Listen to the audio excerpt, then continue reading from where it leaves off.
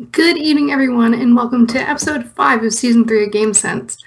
I'm standing in for Francis tonight. He is on the road for work for our generous sponsor, Symbotic. They're a warehouse automation company. You can find out more about them at symbotic.com. That's with a Y.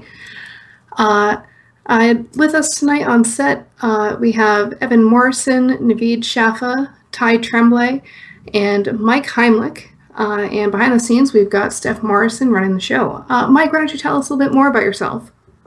Hi. I started out in FRC back in 2008 in New Hampshire before I moved to Australia in 2009. I got my start on 2342 Team Phoenix, where I had a bunch of seasoned mentors starting that team in 2008, and I got to learn a whole lot. We brought that here in 2009, and just sort of decided to start the one team after first said no a couple times. Excuse me, I'm fighting a bit of a cold. But since then the program's really taken off, and it's been absolutely incredible what we've been able to accomplish here in Australia. I guess I'll talk about it a little bit more later on, but right now I'm the lead mentor for Team 3132 Thunder Down Under, and we're just having one of those dream seasons, I guess. Sounds fantastic. So we're going to have a Q&A session after the show. So if you guys watching the show on Twitch TV want to ask us a question, submit it with !Q or !question, and GameSenseBot will pick out the good ones and we'll answer those after the show.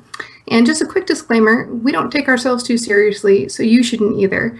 Have fun, and if you don't like what we say, go out and prove us wrong.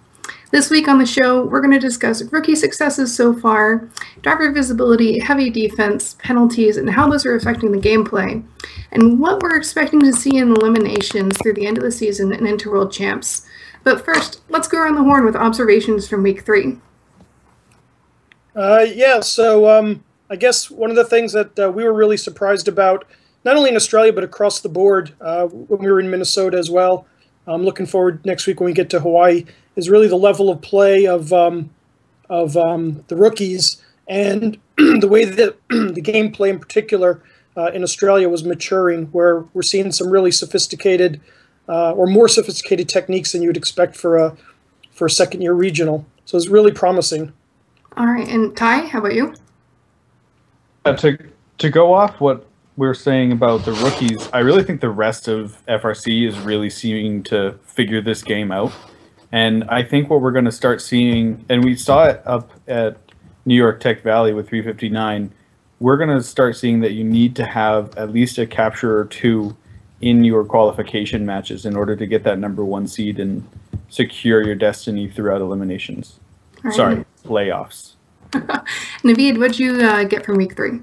I'd follow up on what Ty just said, and I think at events where you don't see teams capable of getting one of those captures, if not a couple at least, in their matches, you start seeing a little bit of an interesting development in terms of the rankings, and it can lead to kind of a scorched earth scenario. We saw that this weekend at Central to some extent, and I expect that we may see it a little bit more at the subdivision level even. All right. Evan, anything from you? Yeah, I've really started to notice, we talked last week about how close some of these matches have started to get, especially in playoffs, and the teams that are climbing are really setting themselves above the rest, literally and figuratively, by being able to get those extra 10 points at the end of the match. And so I think we're going to start seeing an increasing importance on the ability to scale at the end of the matches as we move through the season.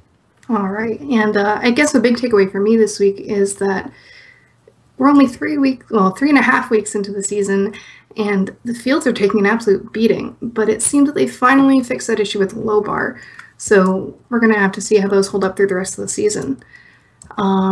So, Mike, let's send it over to you. What did you see for any outstanding performance at Australia?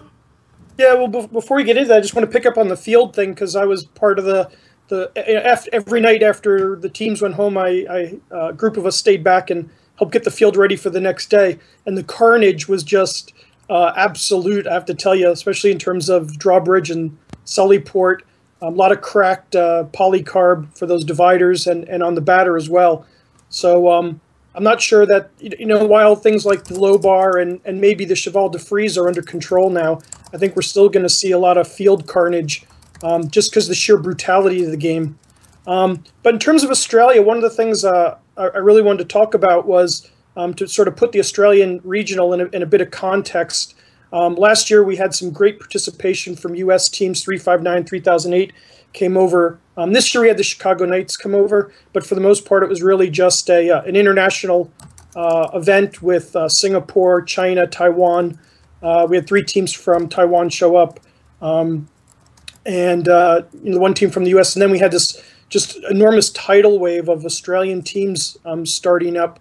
And one of the things people have to understand about Australia, and as we get more international events, is the reality of international FRC is that it's not just access to parts, and it's not just having one day less build season.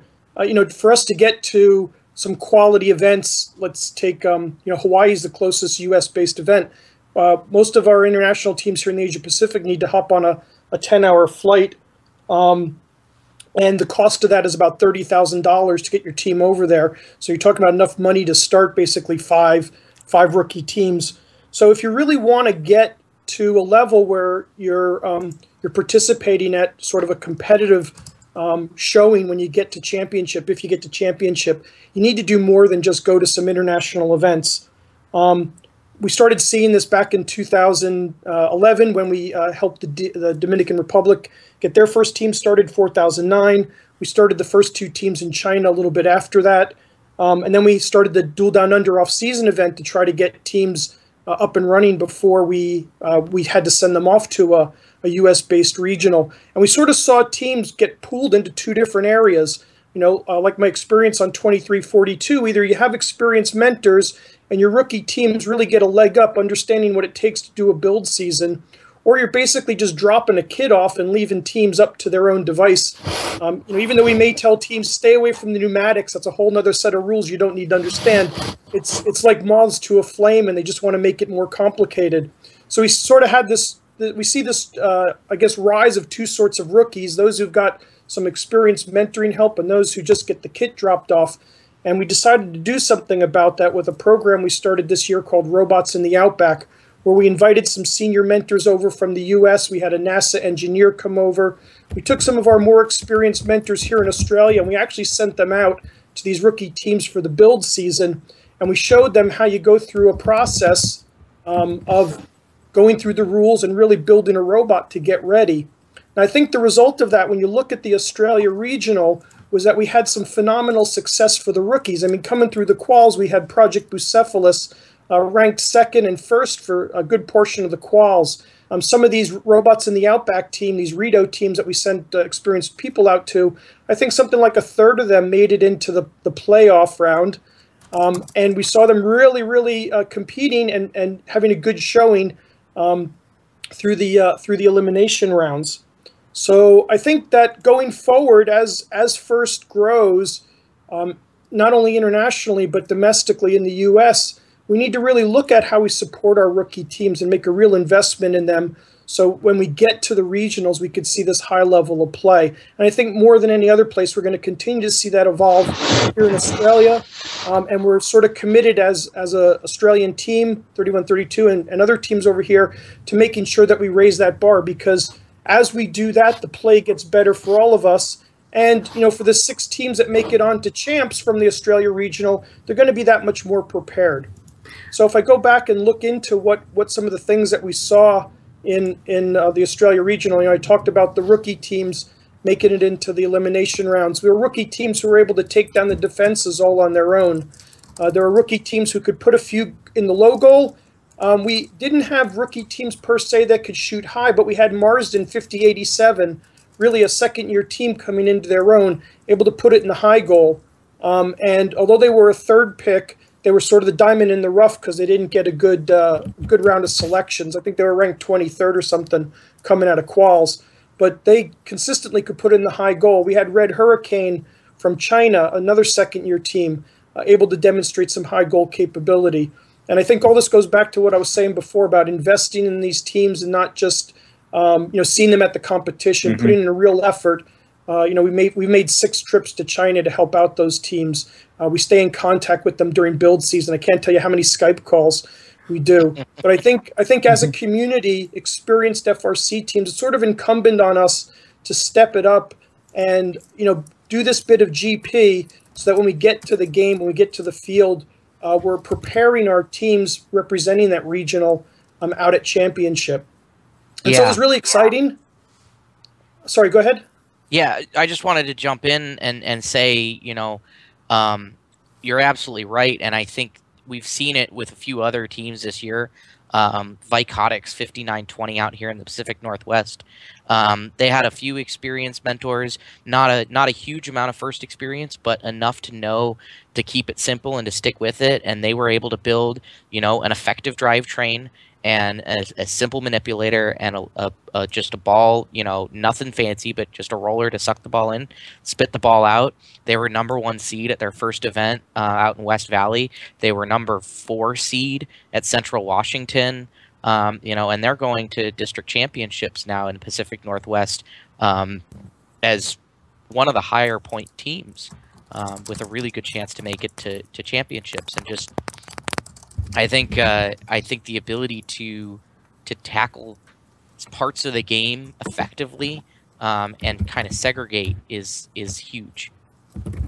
Yeah, I think the difficulty of this game is what really set things in motion for the rookies. There's a lot of times in FRC where you see the game, for example, like 2014, where you see the game, you're like, oh, cool, big ball, throw in, big goal, awesome, we'll be great at it. And then you get tripped up in the execution there. Whereas this year was so obviously complex and so obviously difficult a task to be able to do everything in, it forced these rookie teams to say, okay, look, we're rookies, this is going to be really hard, let's find the one thing that we can do and be good at it. And I think that's really good for FRC this year, especially because they'll see that success and hopefully they can take that into their next year and apply the same mentality to next year. What do you think, Naveed? Yeah, I think it's really an attribute to the game design itself. I think they made the opportunities there for teams to add different systems for different parts of the game, but because of the point values, because of how the game itself is laid out, it really lends itself in a great way to put a rookie in the best position I think they've been in quite a few years. I mean, like we've said before, building a robust and effective drive base scores you points, and if you've done it well and you can do it efficiently, I mean, you can be a contributor to your alliance. We're starting to see now, I mean, yes, you need those low goals as well as probably being that next step for a rookie, but if you can do that, you're effectively contributing to increasing ranking points and not just getting the win.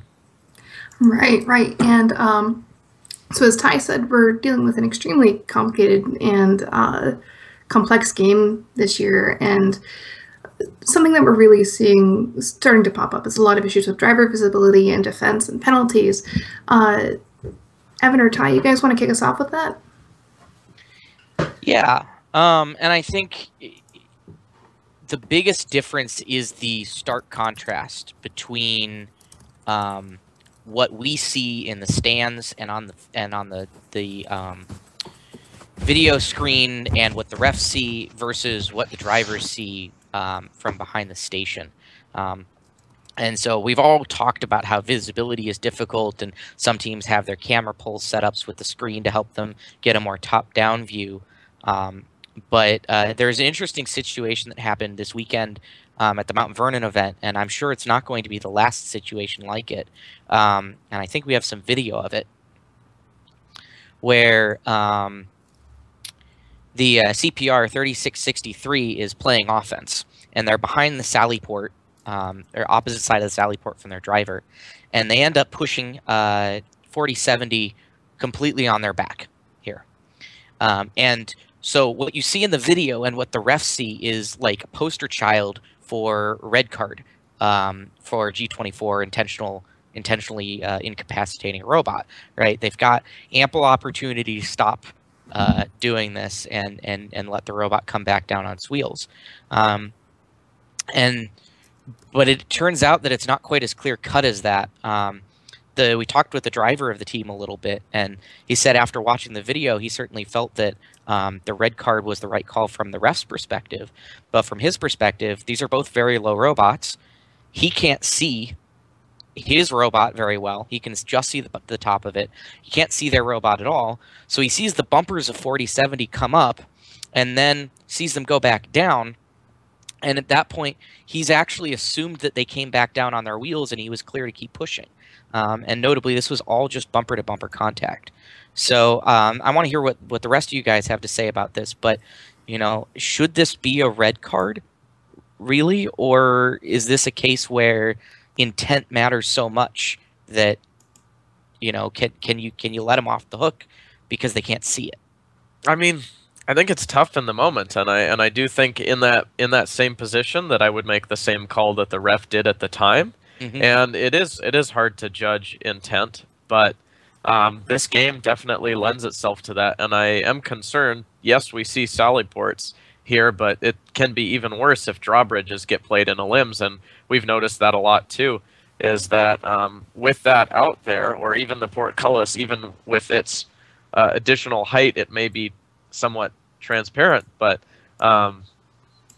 it leads you to question the intent part of it, and I don't think that's something that you can necessarily get a clear perspective on from a certain spot on the field. You need to have perhaps multiple refs viewing it, and I don't see that really changing. Yeah, off the top, I have to agree with Navid. We really can't second guess the refs. They have an incredibly hard job with all the action on the field. And they have visibility problems as well as the drive teams do. I think the other thing complicating it is that if the ref is watching one robot and all of a sudden he sees severe contact in the neutral zone with another robot, the robot that made the severe contact could just be flying over the defense from their courtyard to get a ball out of the neutral zone. And if if the ref is off watching something else and all he sees is his robot coming flying through, I feel for the drive team. I'll be honest with you. My team got a yellow card because of this. We hit a team on the opposite outer works as we were flying across our outer works to get into the neutral zone. And, my heart went out to my kids.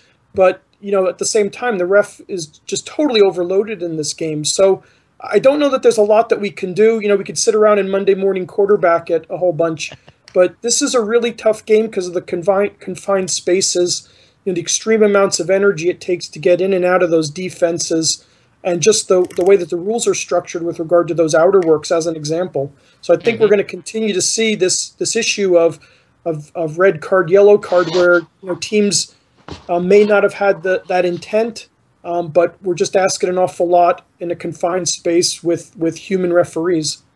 Right. Exactly. And we actually saw, I was down at Dartmouth this past weekend, and in finals, going into finals 2 during setup on the field, 195 ended up earning a yellow card for their alliance because they stepped on a defense when they were setting their robot.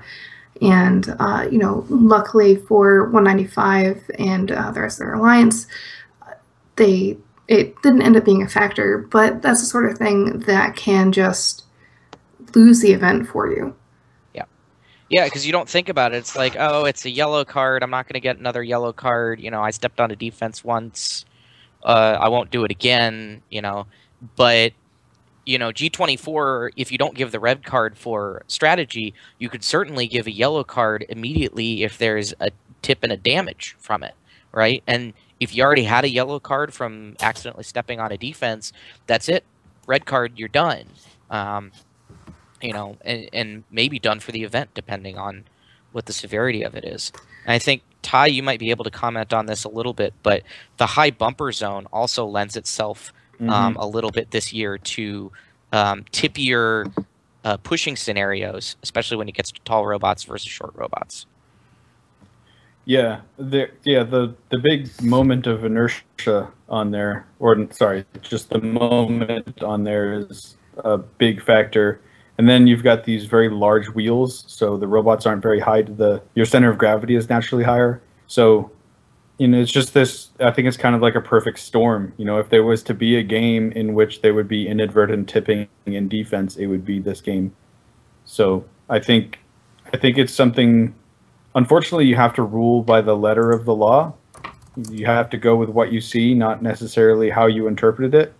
And that's the only way to make it fair. And some people are going to come out on the short end of the stick there. But, honestly, if you're playing defense, then that's the risk. That's the risk you run. Unfortunately, for the teams playing, unfortunately, that rule was written for teams playing defense too aggressively.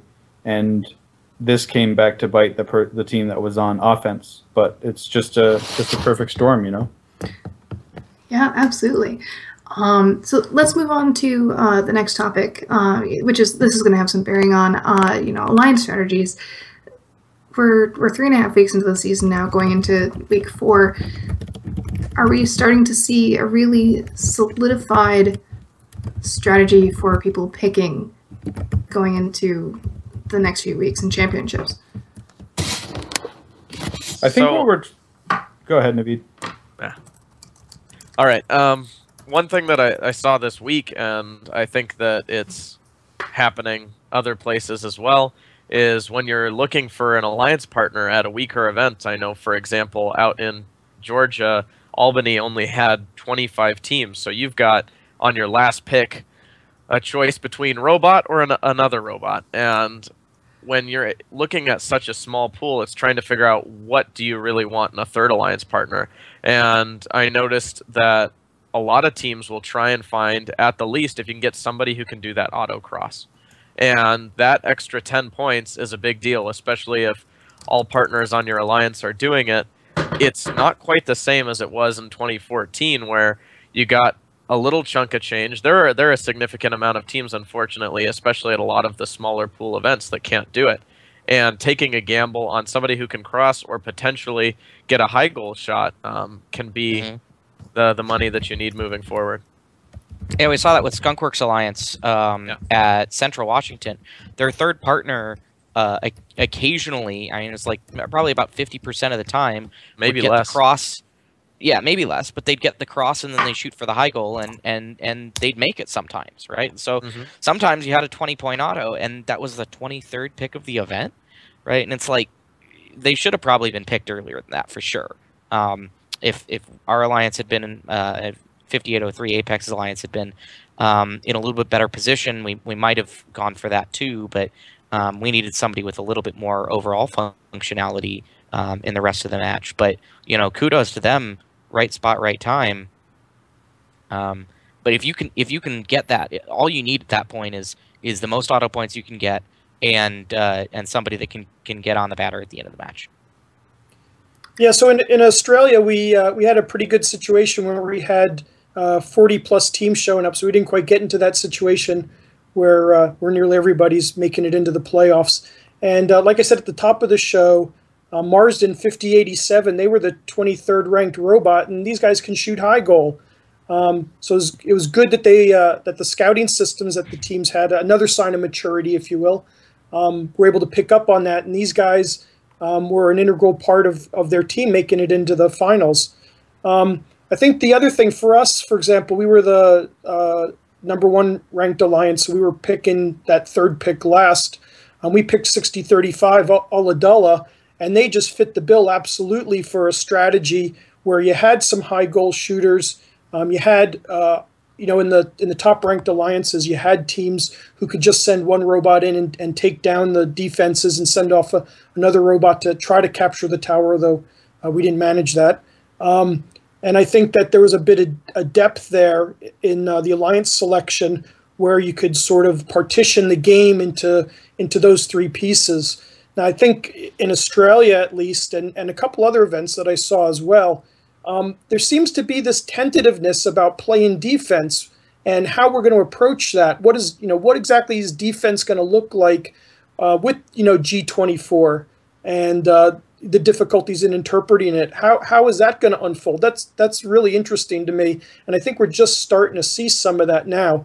We got a yellow card in the playoffs because of stepping on defenses, and it really caused us to step back to Ruth's point earlier, I think, and making it a little bit more cautious.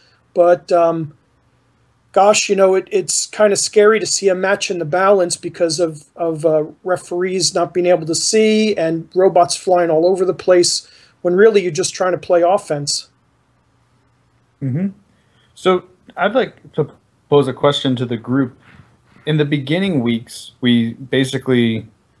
teams were scouting for that third partner that could cross defenses to guarantee the breach. But now that we've seen that so many teams can do the breach by themselves, or you can do 2 out of 3 do the breach, is the ability to cross and handle most of those defenses or have a reliable breacher in the third less important, or is it just as important to ensure that they get back for that batter? I think it somewhat depends on the makeup of the other 2 partners, right? Because I could easily see a scenario where maybe my first 2 robots are capable of doing the breach, but one of them would really prefer just to be cycling through the low bar. And so in that scenario, if my third partner can help breach the defenses, then I'm much more likely to get a capture and the breach as an alliance, which is huge, right?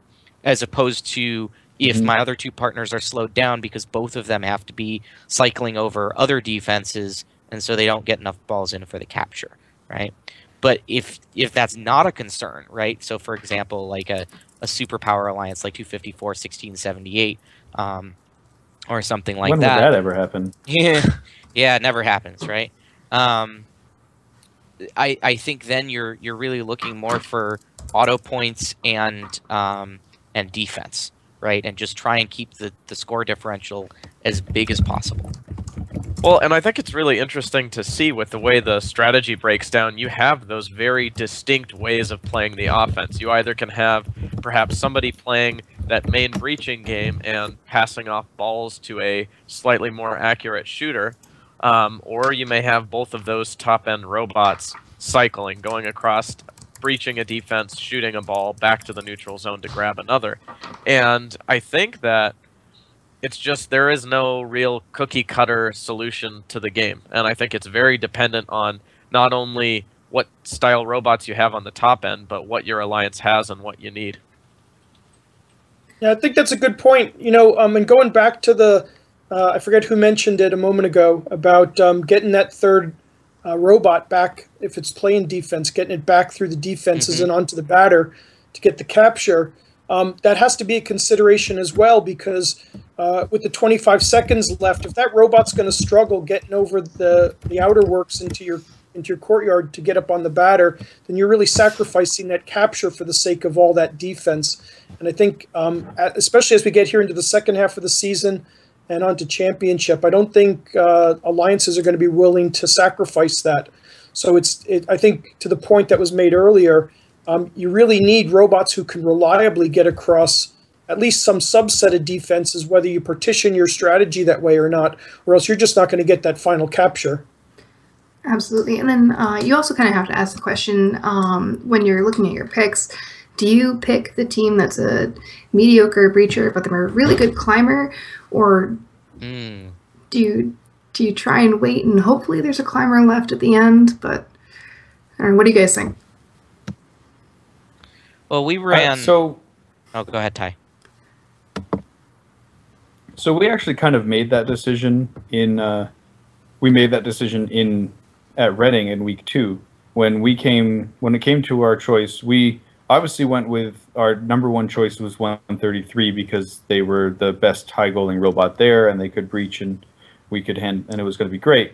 And then they went and said no, so we went and we picked 1058, but there was actually some debate between 1058 and 4905. 4905 is is definitely a better pure breaching robot than 1058. They drive faster, they go over the defenses faster. However, we didn't need 4905. We didn't need somebody as good as 4905 to guarantee the breach. 319 could do it themselves, and if we just had two successful and capable robots, then we could definitely do it anyway.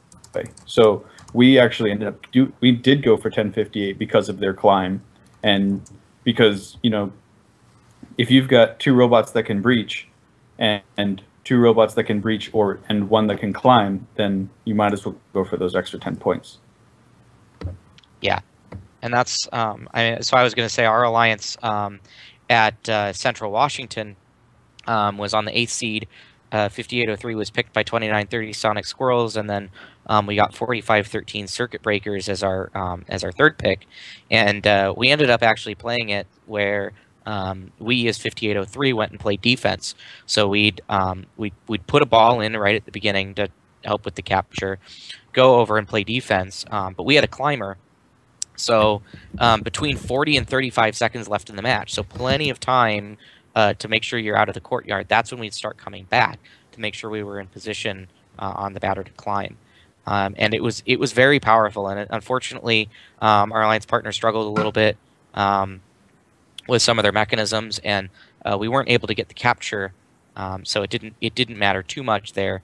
We got bested by a very good number 1 alliance, but we certainly made it close. And the addition of that climb really helps in close matches, even just psychologically, to have the opposing alliance know that they have 10 points at least that they have to make up if they're in a close match. Yeah, I think you could say the same thing psychologically about the opening, the auto part of the game this year as well. Mm-hmm. The difference between having a 10-point auto and a 20-point auto is just enormous going into the tele-op, because in a lot of places, without that high goal shooter, that's going to be ground, or the climber for that matter, that's going to be ground that's really hard to make up if you're doing low goal and you're just relying on breaching.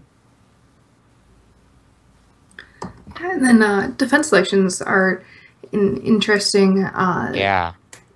Very, very, very interesting change as well. We're seeing a lot more, at least at events that I've watched, there's a lot more taller defenses being selected. I saw a lot of drawbridge and portcullis out on the field at the same time. Have you guys really changed the way that you're picking defenses in eliminations or playoffs rather than during the quals? I mean, it really depends on if a team has vision tracking or not. I think one of the best scenarios where a team might say, okay, let's put up the drawbridge and the portcullis, is if you feel you might be slightly outgunned and you know that vision blocking the other high goal scoring robot on the other alliance could make a difference. And it also, I mean, something to keep in consideration is that if you have the ability to put it in a location that blocks their vision, but also doesn't necessarily impact you as much, say, put it in front of your defensive robot, since you're going to be right in front of you playing defense anyways. Yeah, and we've seen a few situations where not putting a tall or a blocking defense in position 2 right next to the low bar has allowed some human players to be able to get a few balls through. I think we saw that in Virginia. I might be misquoting that, but I believe iLight and Triple Helix's alliance was able to take advantage of that a little bit. But the other big thing that we noticed is a lot of the tall defenses don't get played very much in qualification matches, because you've got unknown partners sometimes, and the strategy and your positions are randomized, and so you don't necessarily end up with, you don't want to take the hit, right? Especially if you're not playing defense, to put the big vision blocker in front of you. But when you get to playoffs, that means that you don't necessarily have data that says whether teams can or cannot do a particular defense. So we saw teams putting, portcullis out there, and then it just gets blown away right in the first 5 seconds of the match, because it turns out that they can do it really well. And then in other scenarios, you put a portcullis out there and it just completely stymies them. And it's not because they don't have something to deal with it, they just haven't been practicing it, they haven't used it. So it's interesting, those games that get played with, well, do you take a chance on a defense that theoretically they can do, but they haven't shown capability? Yeah, I think, coming back, I don't want to sound like a broken record, but coming back again to penalties, I think the limited visibility of those defenses in particular, forget about what your opposition alliance is all about. If you're concerned about getting a yellow card, or worse yet, any lack of visibility that you induce for your drive team, but also for the referees, is really going to impact the penalty play. And so I think, at least in Australia, there was some hesitancy about how to use those vision blocking defenses in an effective way, because teams were quite concerned about it going the other way, going against them, rather than helping them out.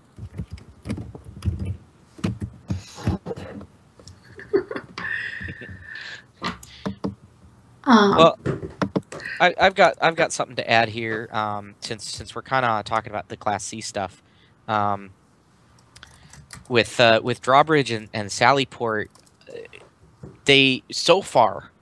they're rarely getting used in playoffs, right? As far as they're used for their vision blocking capabilities, but teams are very purposefully avoiding trying to damage them.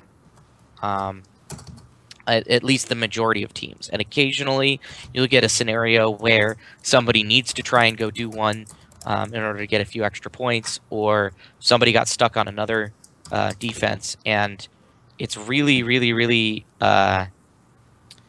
interesting to watch alliances try and coordinate a Class C defense in playoffs, where time-wise it may not make a whole lot of sense.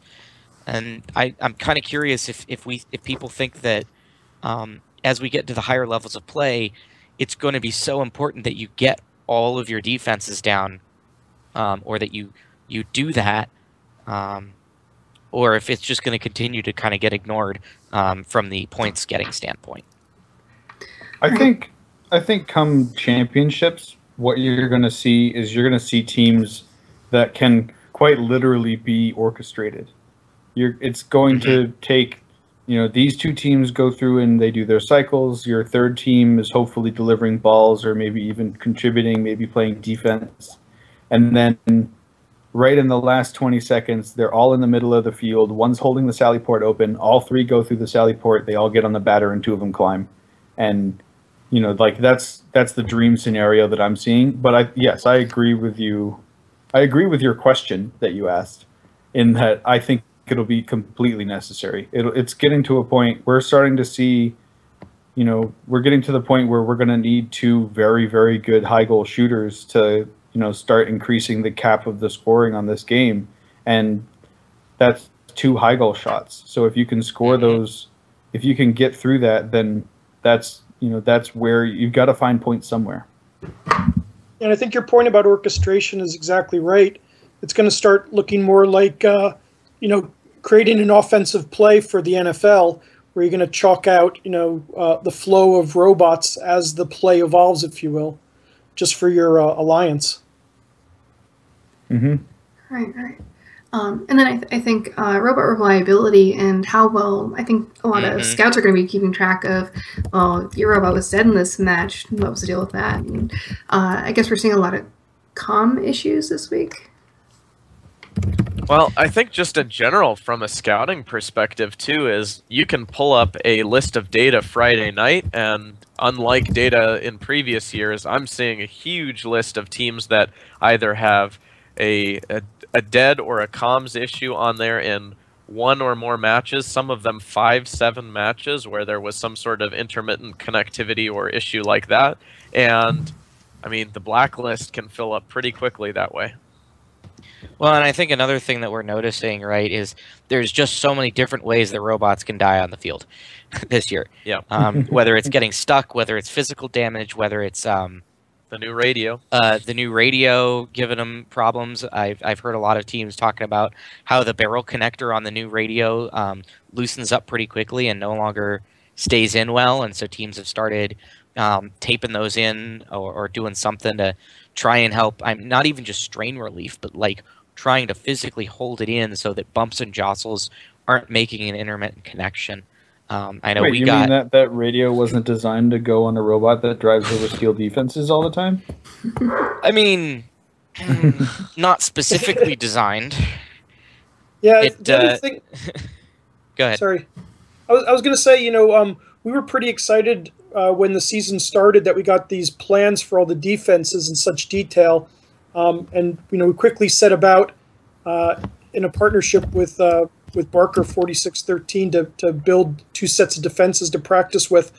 And we had a bit of a chat at the beginning of the season about the fact that the plans that First gave you were out of wood, and how playing with the wood is going to be different than playing with the metal. Mm-hmm.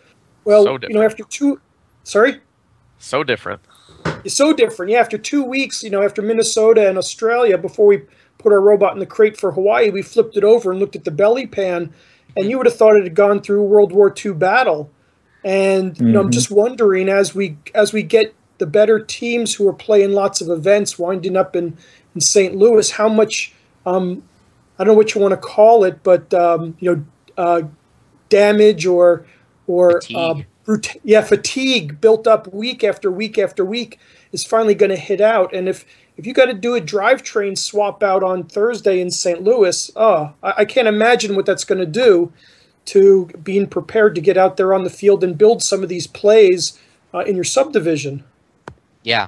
Yeah, Definitely. and it doesn't help when the fact that the matches where it's most important to be reliable are at the end of the day, and the events in which it's most important to win matches are at the end of the season, which is just the way that things work out in general. But these robots are getting shaken to pieces throughout the entire day, and then they're expected to go and work flawlessly as they've been working the whole time. We had problems in our matches where we had a drivetrain on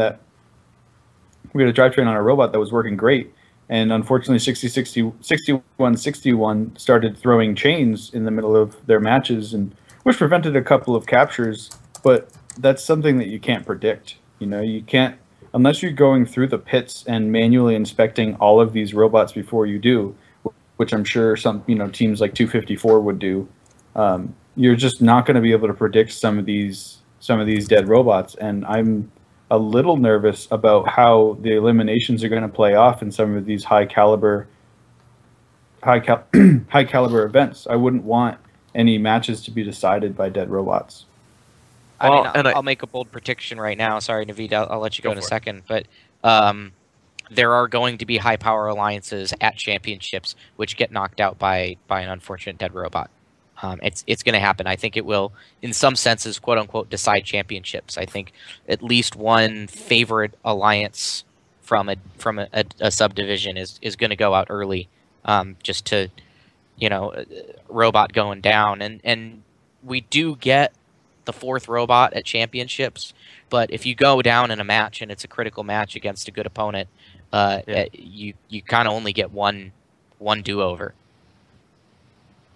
It kind of gives a little bit of a scare and a throwback to 2012 in that sense. I'm hoping that we don't see anything quite like that, but it is something to think about. And I do think on that note that a lot of teams are thinking about it, especially at the higher level. What can we do in terms of preventative measures to make sure that we're ready? I mean, for some of those teams that's bringing in a whole new subsystem that you can swap out potentially, but in a lot of cases, it could be something like having some sort of additional skid plate, like throwing, I know, for example, skunks have additional polycarb on the bottom of their drive base, because when they drive over that rock wall, it's a brutal thunk. And it's like trying to find those little things that you can perhaps put on there that take the wear away from some of the main systems. Here's a crazy thought for you guys. The winning alliance on Einstein is going to be the alliance that didn't necessarily play the most, but maybe had robots that played a little bit less than the most.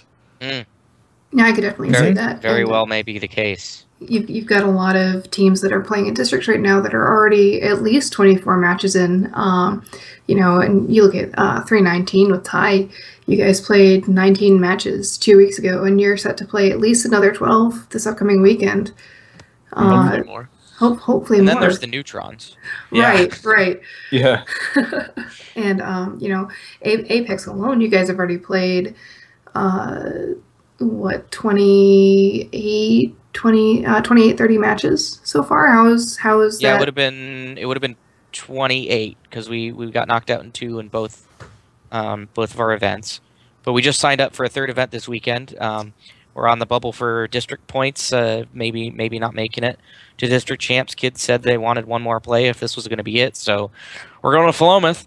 So if we do make district champs with our robot, and then we make it to world champs with our robot, it's going to have a lot of runtime on it. And I've been impressed with how it's held up so far. We certainly designed it, over-designed, and but even so, we completely gut our practice robot when we go to competition. We take off the spare Robo Rio with the Spartan board on top. We take off basically everything except our main mechanism. Got an extra set of hanging hooks, got extra finger mechanism, got an extra wheelie bar mechanism, we got extra wheels, and it's just because you can't afford to have something like that go out and not be able to replace it. We've bent half-inch aluminum axle, like nicely formed to a 60-degree angle just by hitting it on, part of the field. Yeah, we actually went through and we ordered a bunch of lengths of 35 chain, 25 chain, and master links so that we could just have extra chain for us or even our alliance partners if something were to happen. Because I've never seen so many drivetrain chains break in my entire life. And thankfully, our main mechanism, which is kind of our do everything mechanism right now, is less than 30 pounds. So we're just taking that off our practice robot and bringing it in as the withholding allowance. And hopefully we never have to use it. But if we do, it's probably going to save our district event.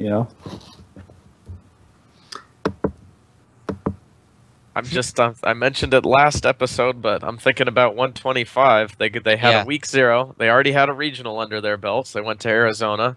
They've got 3 more districts coming up starting this week, a district championship, all of that before they get to Worlds. And then you have to make it through subdivision play and playoffs, which I'm sure are going to be plenty brutal at the subdivision level. So that's a lot of matches.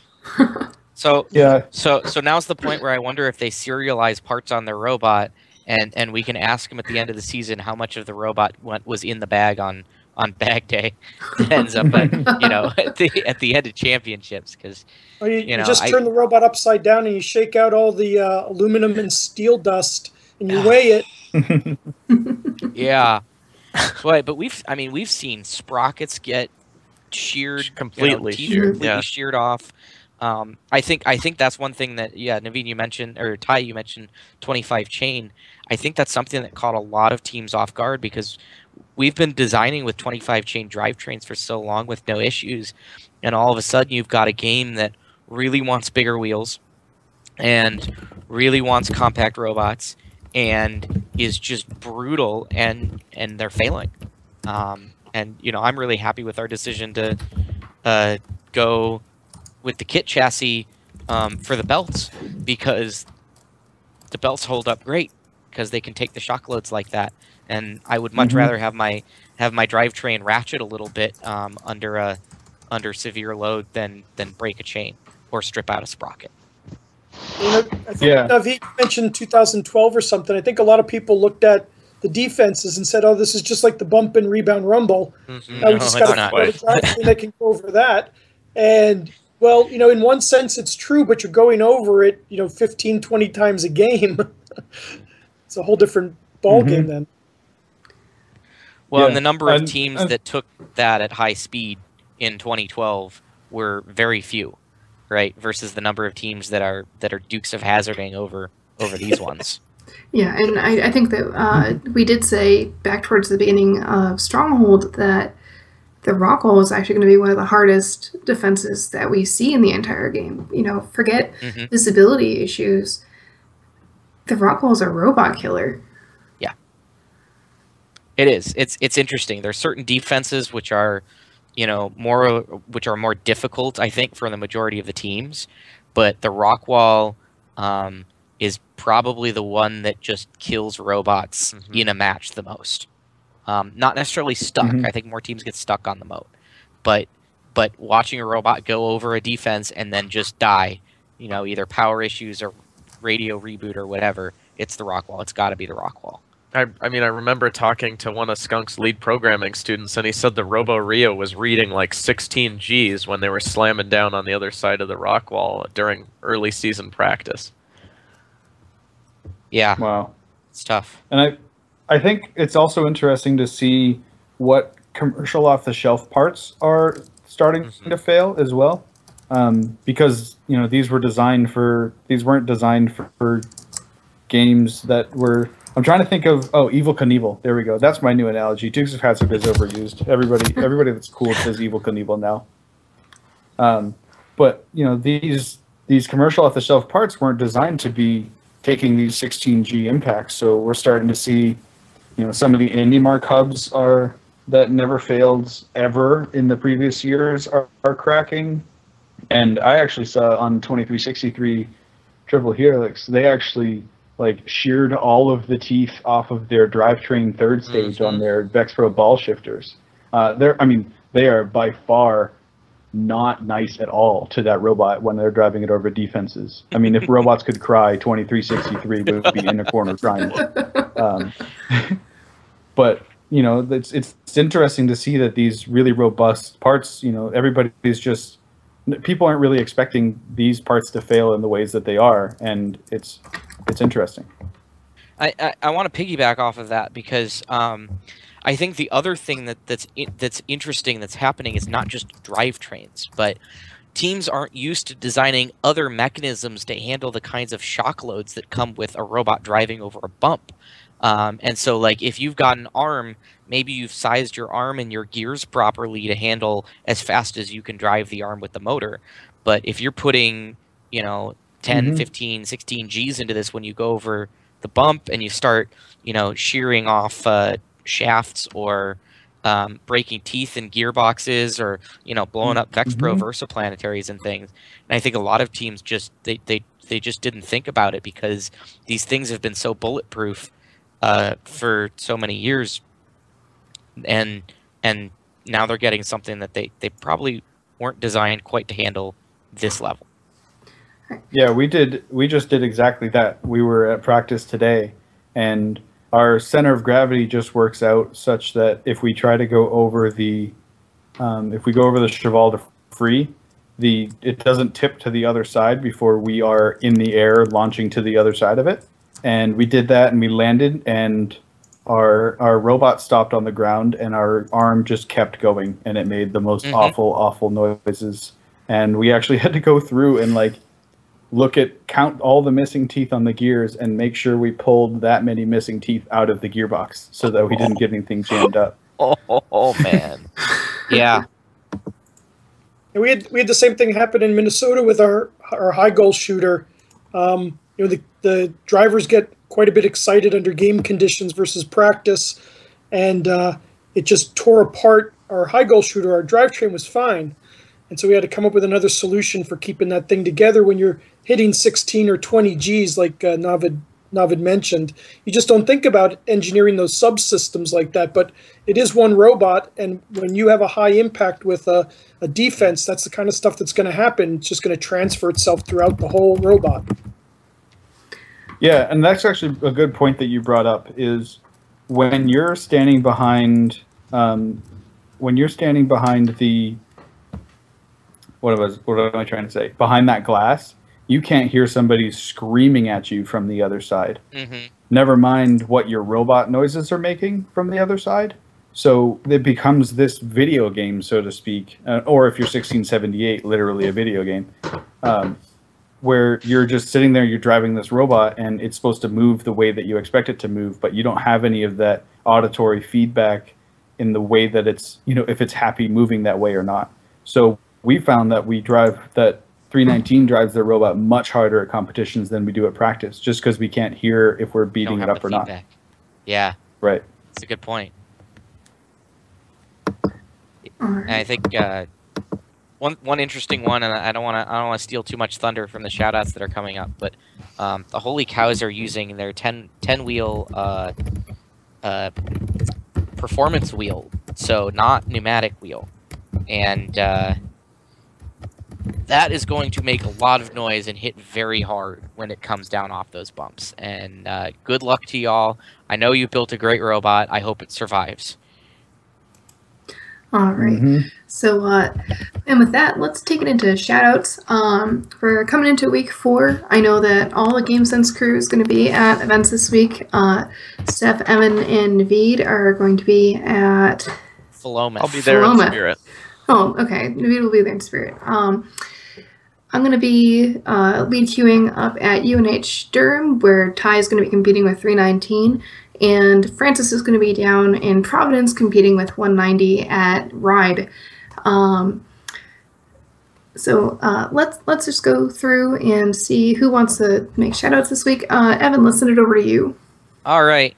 Well, since we got some flack for not shouting out to the California teams, I got 2 shout-outs for California teams because there's 2 California events this weekend. My first one goes to my other team, 971.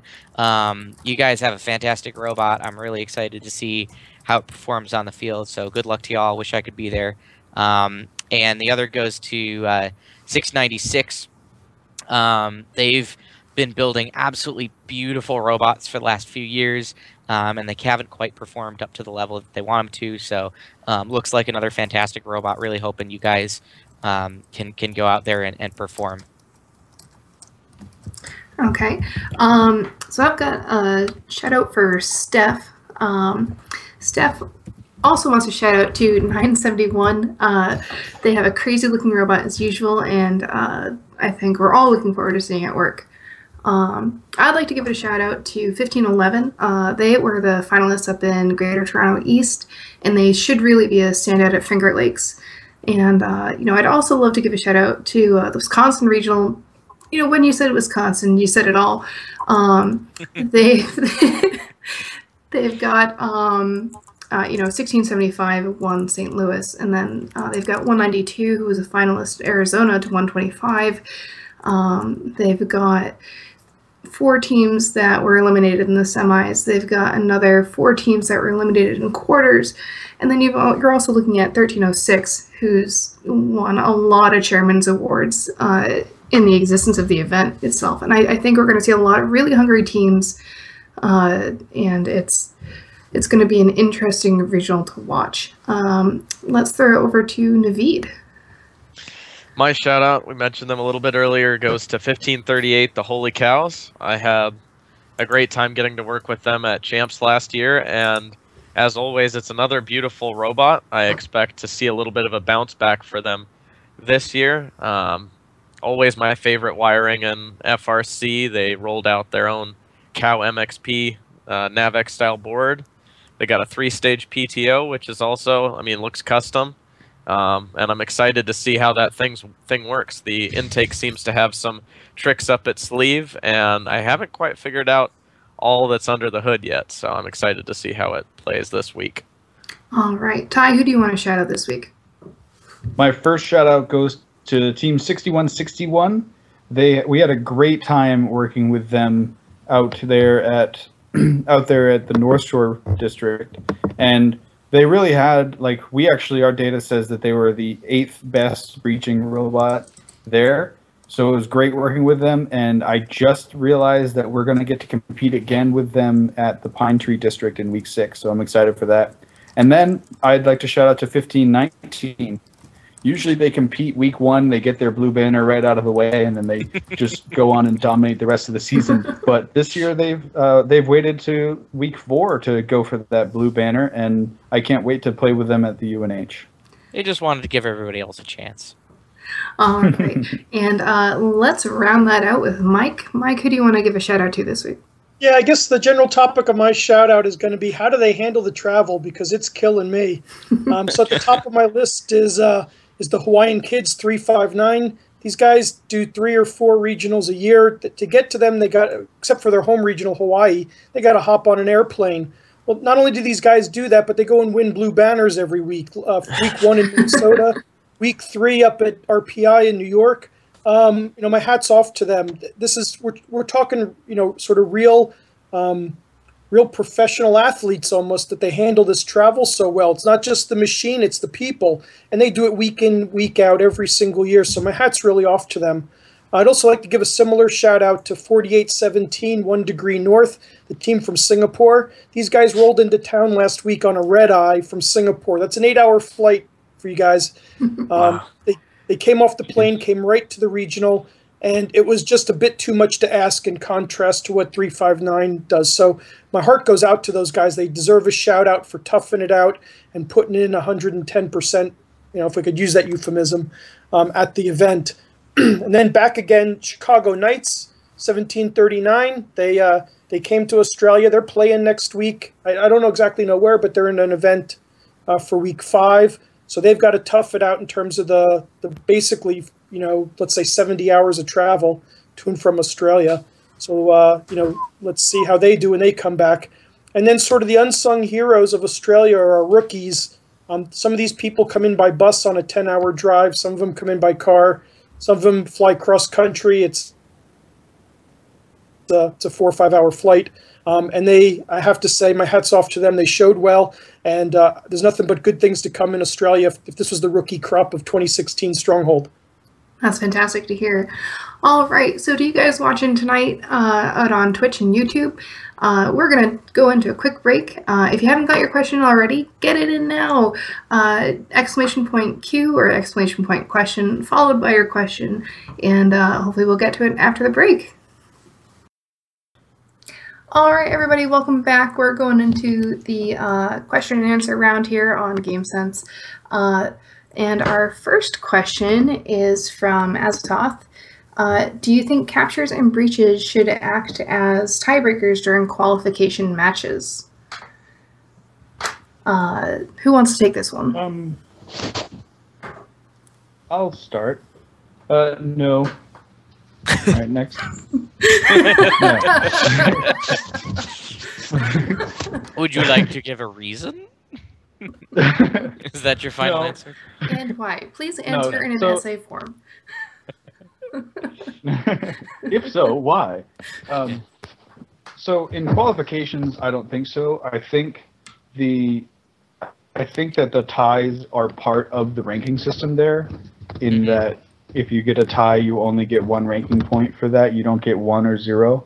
So I think that works. So not having ties in the ranking system, I don't know how that would work out too great. In eliminations, that might be, I don't know, because having in eliminations, it is a tiebreaker in eliminations. It is? Yeah. I thought it was fouls first.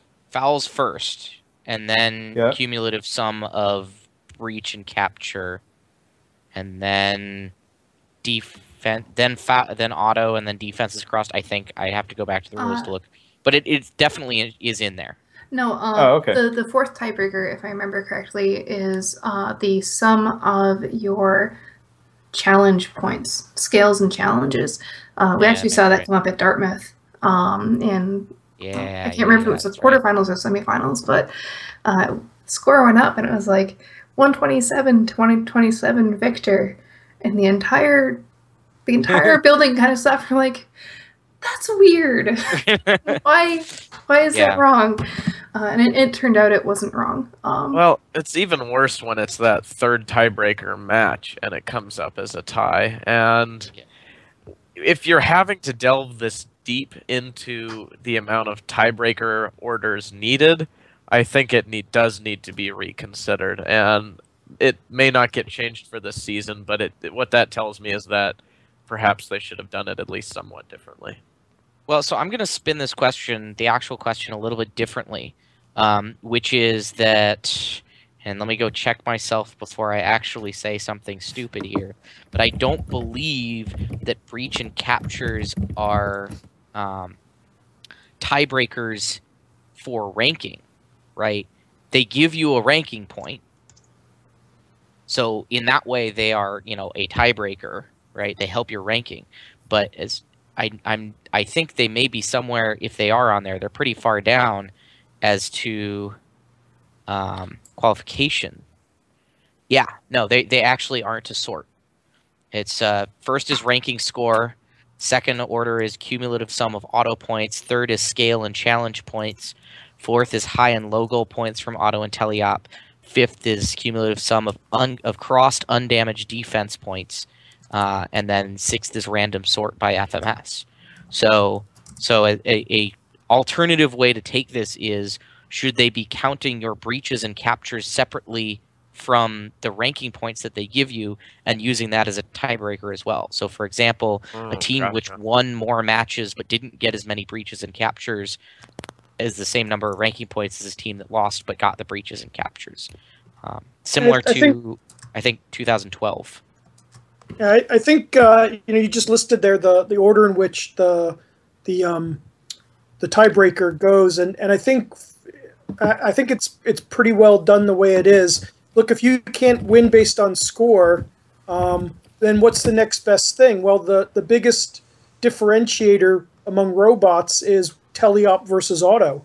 Mm-hmm. So I really like the fact that when it comes to a tiebreaker, we're really emphasizing how much skill and time goes into making that auto a differentiator from one robot to the next, and then going back into the teleop score or the total score and dissecting it. So I really like at a high level that sort of dichotomy of how we decide who wins a tie. I agree, and I think trying to use captures or breaches and quals is looking at it from an alliance perspective rather than an individual robot or team's contribution, and I would rather that not be an early sort. Yeah. All right. So let's move on to the next question, I think. And that comes from Dodar1592. Should the defense dividers be given color so they can be more easily seen by drivers? Let's throw this one to Ty first, I think, since he's spent a bit of time behind the driver's station. No. Next question. And if so, why? I'm only here so I don't get fined.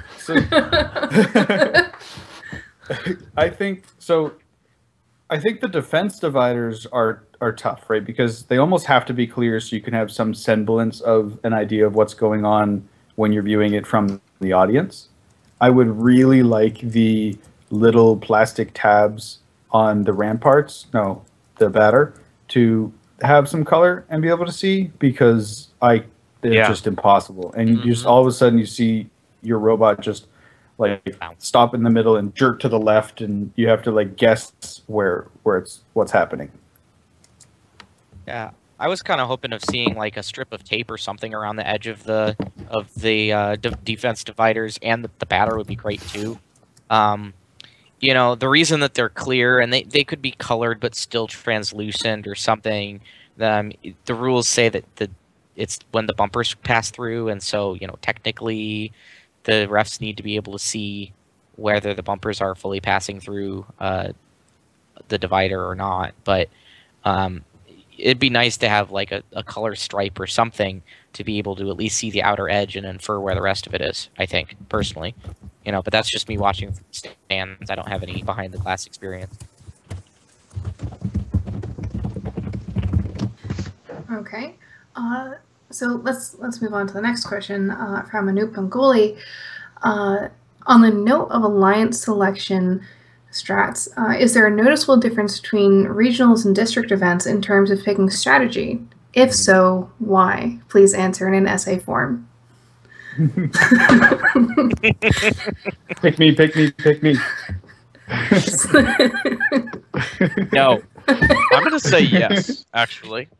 Ooh. And I think because we've seen a bunch of new districts, that being Chesapeake, North Carolina, and Georgia, especially Georgia and North Carolina, on that back end, and talking about like Albany for that matter, when you've got such a small district event, when you've got 24, 25 teams, it comes back to, well, which of the remaining robots sucks the least? And I think you lose some sense of strategy in that position, and it's just who is going to be able to physically drive and contribute something to the match.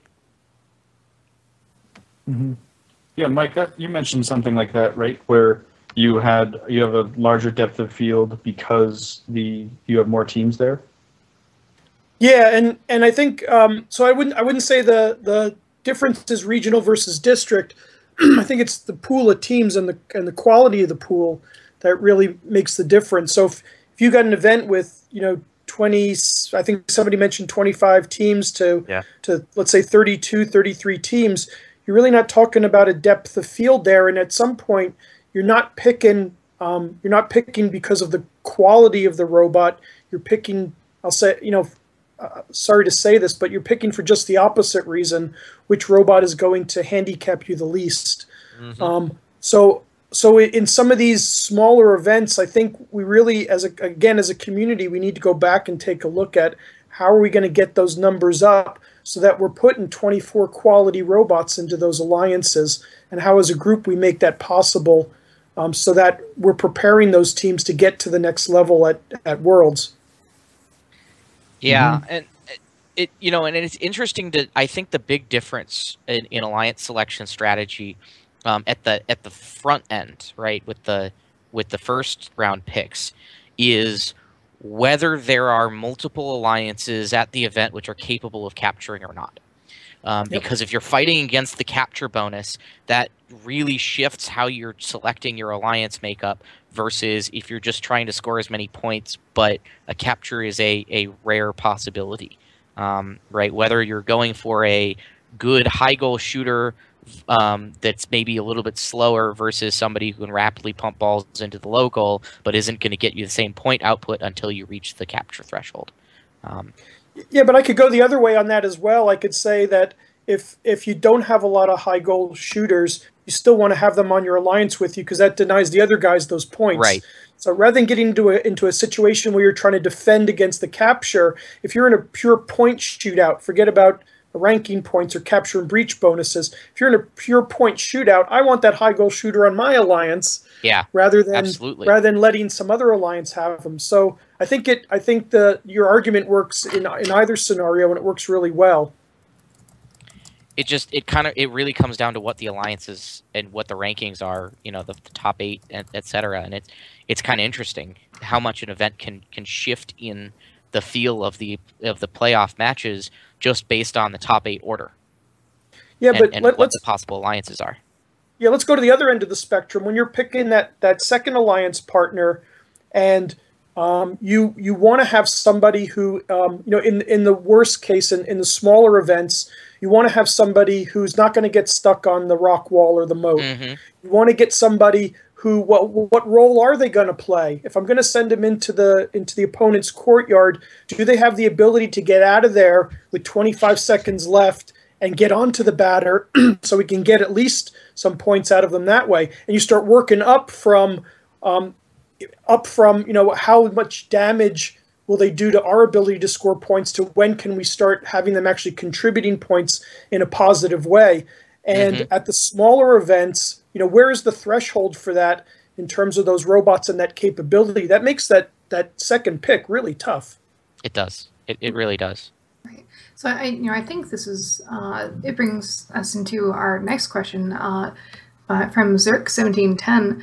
During championship qualification matches, will achieving both a breach and a capture become an expectation that will be viewed as a failure if it's missed rather than a success if it's achieved?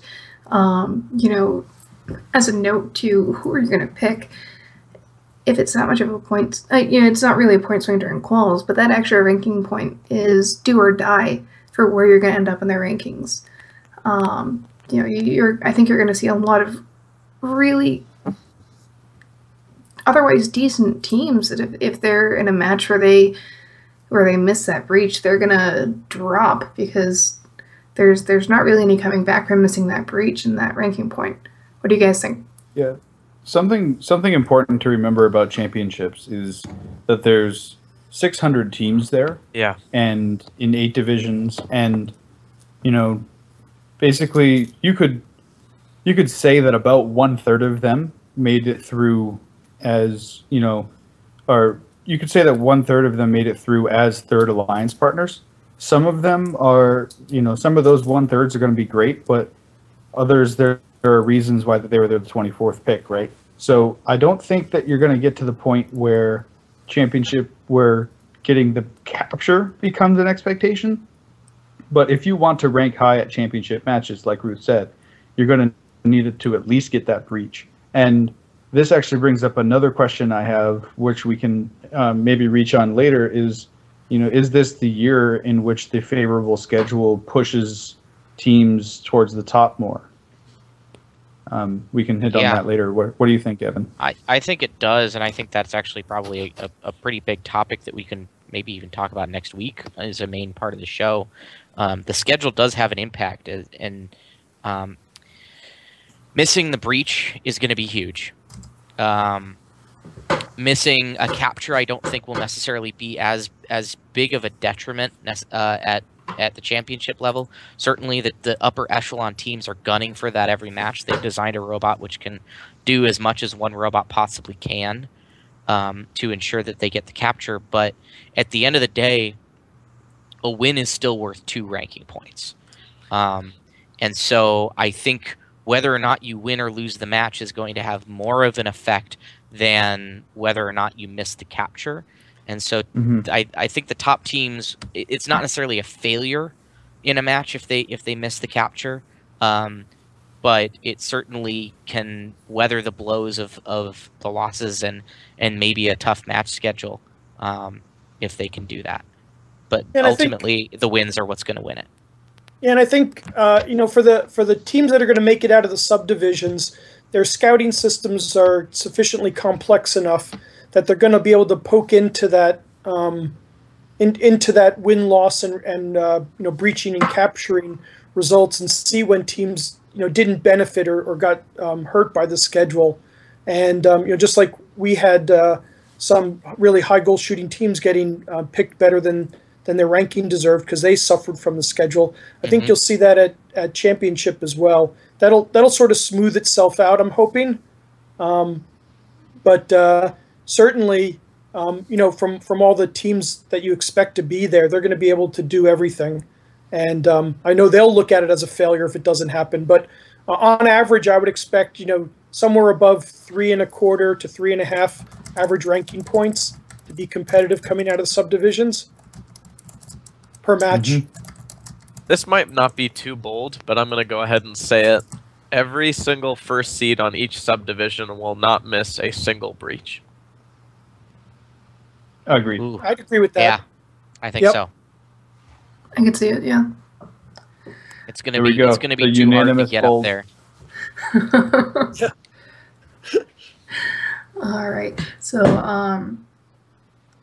I think that this also another thing good thing to look at in regards to the capturing. Earlier in the show we talked a little bit about climbing robots and how they're going to tend to get picked. We had a question from Abdul Songbird. How important will climbing be on Einstein? It's. Yes. I think. Yeah. Yes. Next question. So I'd actually like to take this in a direction that I don't think Abdul was expecting. I think it's going to be massively important for that incredible hype factor. We've got the end game back, everybody. It's back. And we're going to have that last second neck and neck, get the capture, go up there and climb in the last second or two, and everybody's going to be screaming, and that's going to be awesome. I think we're already getting to the point where teams are trying to find the ways to maximize their points, and Karthik mentioned that the vast majority of these teams, he mentioned last week that a vast majority of these teams just aren't good at Stronghold, and those are going to get better. But the top echelon of these teams are putting up some surprising points, and that 10 point from the climb is going to get more and more important as these alliances become closer and closer to each other. Yeah, I'd agree with that. I think there's a reason that most of the upper echelon teams are already climbing, and many more like the Cheesy Poofs that I'm sure are planning on adding later in the season. Lord knows they have the weight for it, looking at their website, and what their listed weight of that robot is. So I think these teams know that it's very hard, and what we've observed is very, very hard to differentiate yourselves consistently at the top tier robot to robot. And so, yes, match play is going to come into it somewhat, but anything you can do to give yourself an edge to be able to put yourself above another alliance, you have to take. And So the flip side of that is that the alliances that don't have at least one robot that can climb, if they even make it to Einstein, are I think going out in the early rounds, just because you're behind 10, 20 points. I mean that's a breach right there. Yeah. Yeah. Yeah, absolutely. Anybody else want to chime in on that before we move to the next question? Yeah, I guess I would look at it the other way. You're always, or a slightly different way. You're always looking at how you invest your time in your robot. So if you're not going to invest in the climb, what are you going to invest in? The only other alternative to get that sort of point total up is you got to do a 20 or 30 point auto. And so it's pretty much a trade-off. If you're not going to go for the climb, you got to pick up those points somehow. Mm-hmm. And when you look at putting together an alliance for Einstein, you got to look at how you're going to get those points as well. So if you're not putting up a 50 or 60 point auto on Einstein, it's really hard to say, well, I'm not going to make those points up with a climb. So you got to do the math someplace. Mm-hmm. Yeah, makes sense. All right, so we're going to take it into the home stretch at the last question of the night. And this one is from Dodar1592. Would the round-robin elims style make for better elims than the old 2 of 3 win elims style? Please answer in an essay format. If so, well, why? It's a neat concept, but it just makes me think of last year and how much I hated it. I realize it doesn't necessarily have to be based off of averages, but I think there is a reason if you're the number 1 seed to be playing against the number 8 seed. And while it sucks to be that number 8 seed going against the number 1 seed, the number 1 seed earns that spot for a reason. And I like the bracket structure personally. I think Yeah, Go ahead, Mike. All right, I was going to say that. No, you go ahead. You go ahead. I'll go. I guess if as long as there truly is some head-to-head interaction, then it makes sense. And to the degree that interaction is real and meaningful, and how that match evolves, then it makes sense. So last year, yeah, we had the can burgling, and that was about it in terms of the interaction. So there wasn't a whole lot of interaction. What I do after that is independent of what you do, and if I can put up a score, then it doesn't matter who I'm playing against. This year we have a heck of a lot more interaction, and we haven't seen how all that plays out yet because we're still early into the strategies. But I think this year is not a year to consider going back to the round robin thing. This is definitely a year, as Navid said, where we want to do the head-to-head and give that first that top-ranked alliance the benefit of what they achieved in the qualification rounds. And I think the bracket structure really plays toward the audience better, in that you can develop stories in these best of threes, and that, they're taking it to the rubber match, and you can talk about the upsets. And while the round robin might bring out the better alliance if you take the law of averages and take this huge sample of numbers, it might end up showing that the better alliance wins more often. We have to remember that this is it is a spectator sport that we're trying to develop here, and the whole we're seeing it right now how captivating the bracket can be for March Madness, and if we can even get a small increment of that into the eliminations, then I think it'll be really helpful for first. Yeah, absolutely. I think you hit the nail on the head, Ty. Right, and I'll just chime in from a running an event perspective. Round robin was just miserable last year, trying to make sure that there were no delays for making sure teams were in the right place, and it's easier on the teams not having to stress that, well, who am I actually playing in this match and all that stuff. So with that, Mike, thank you so much for joining us tonight. I think you hold the record for the furthest guest from everybody on the show, and it was an absolute pleasure having you on. Thank you. Thanks to the viewers, and good luck. Have fun this weekend, and we'll see you next week. If we see you guys in the events, feel free to say hi. Absolutely. Good night, everyone.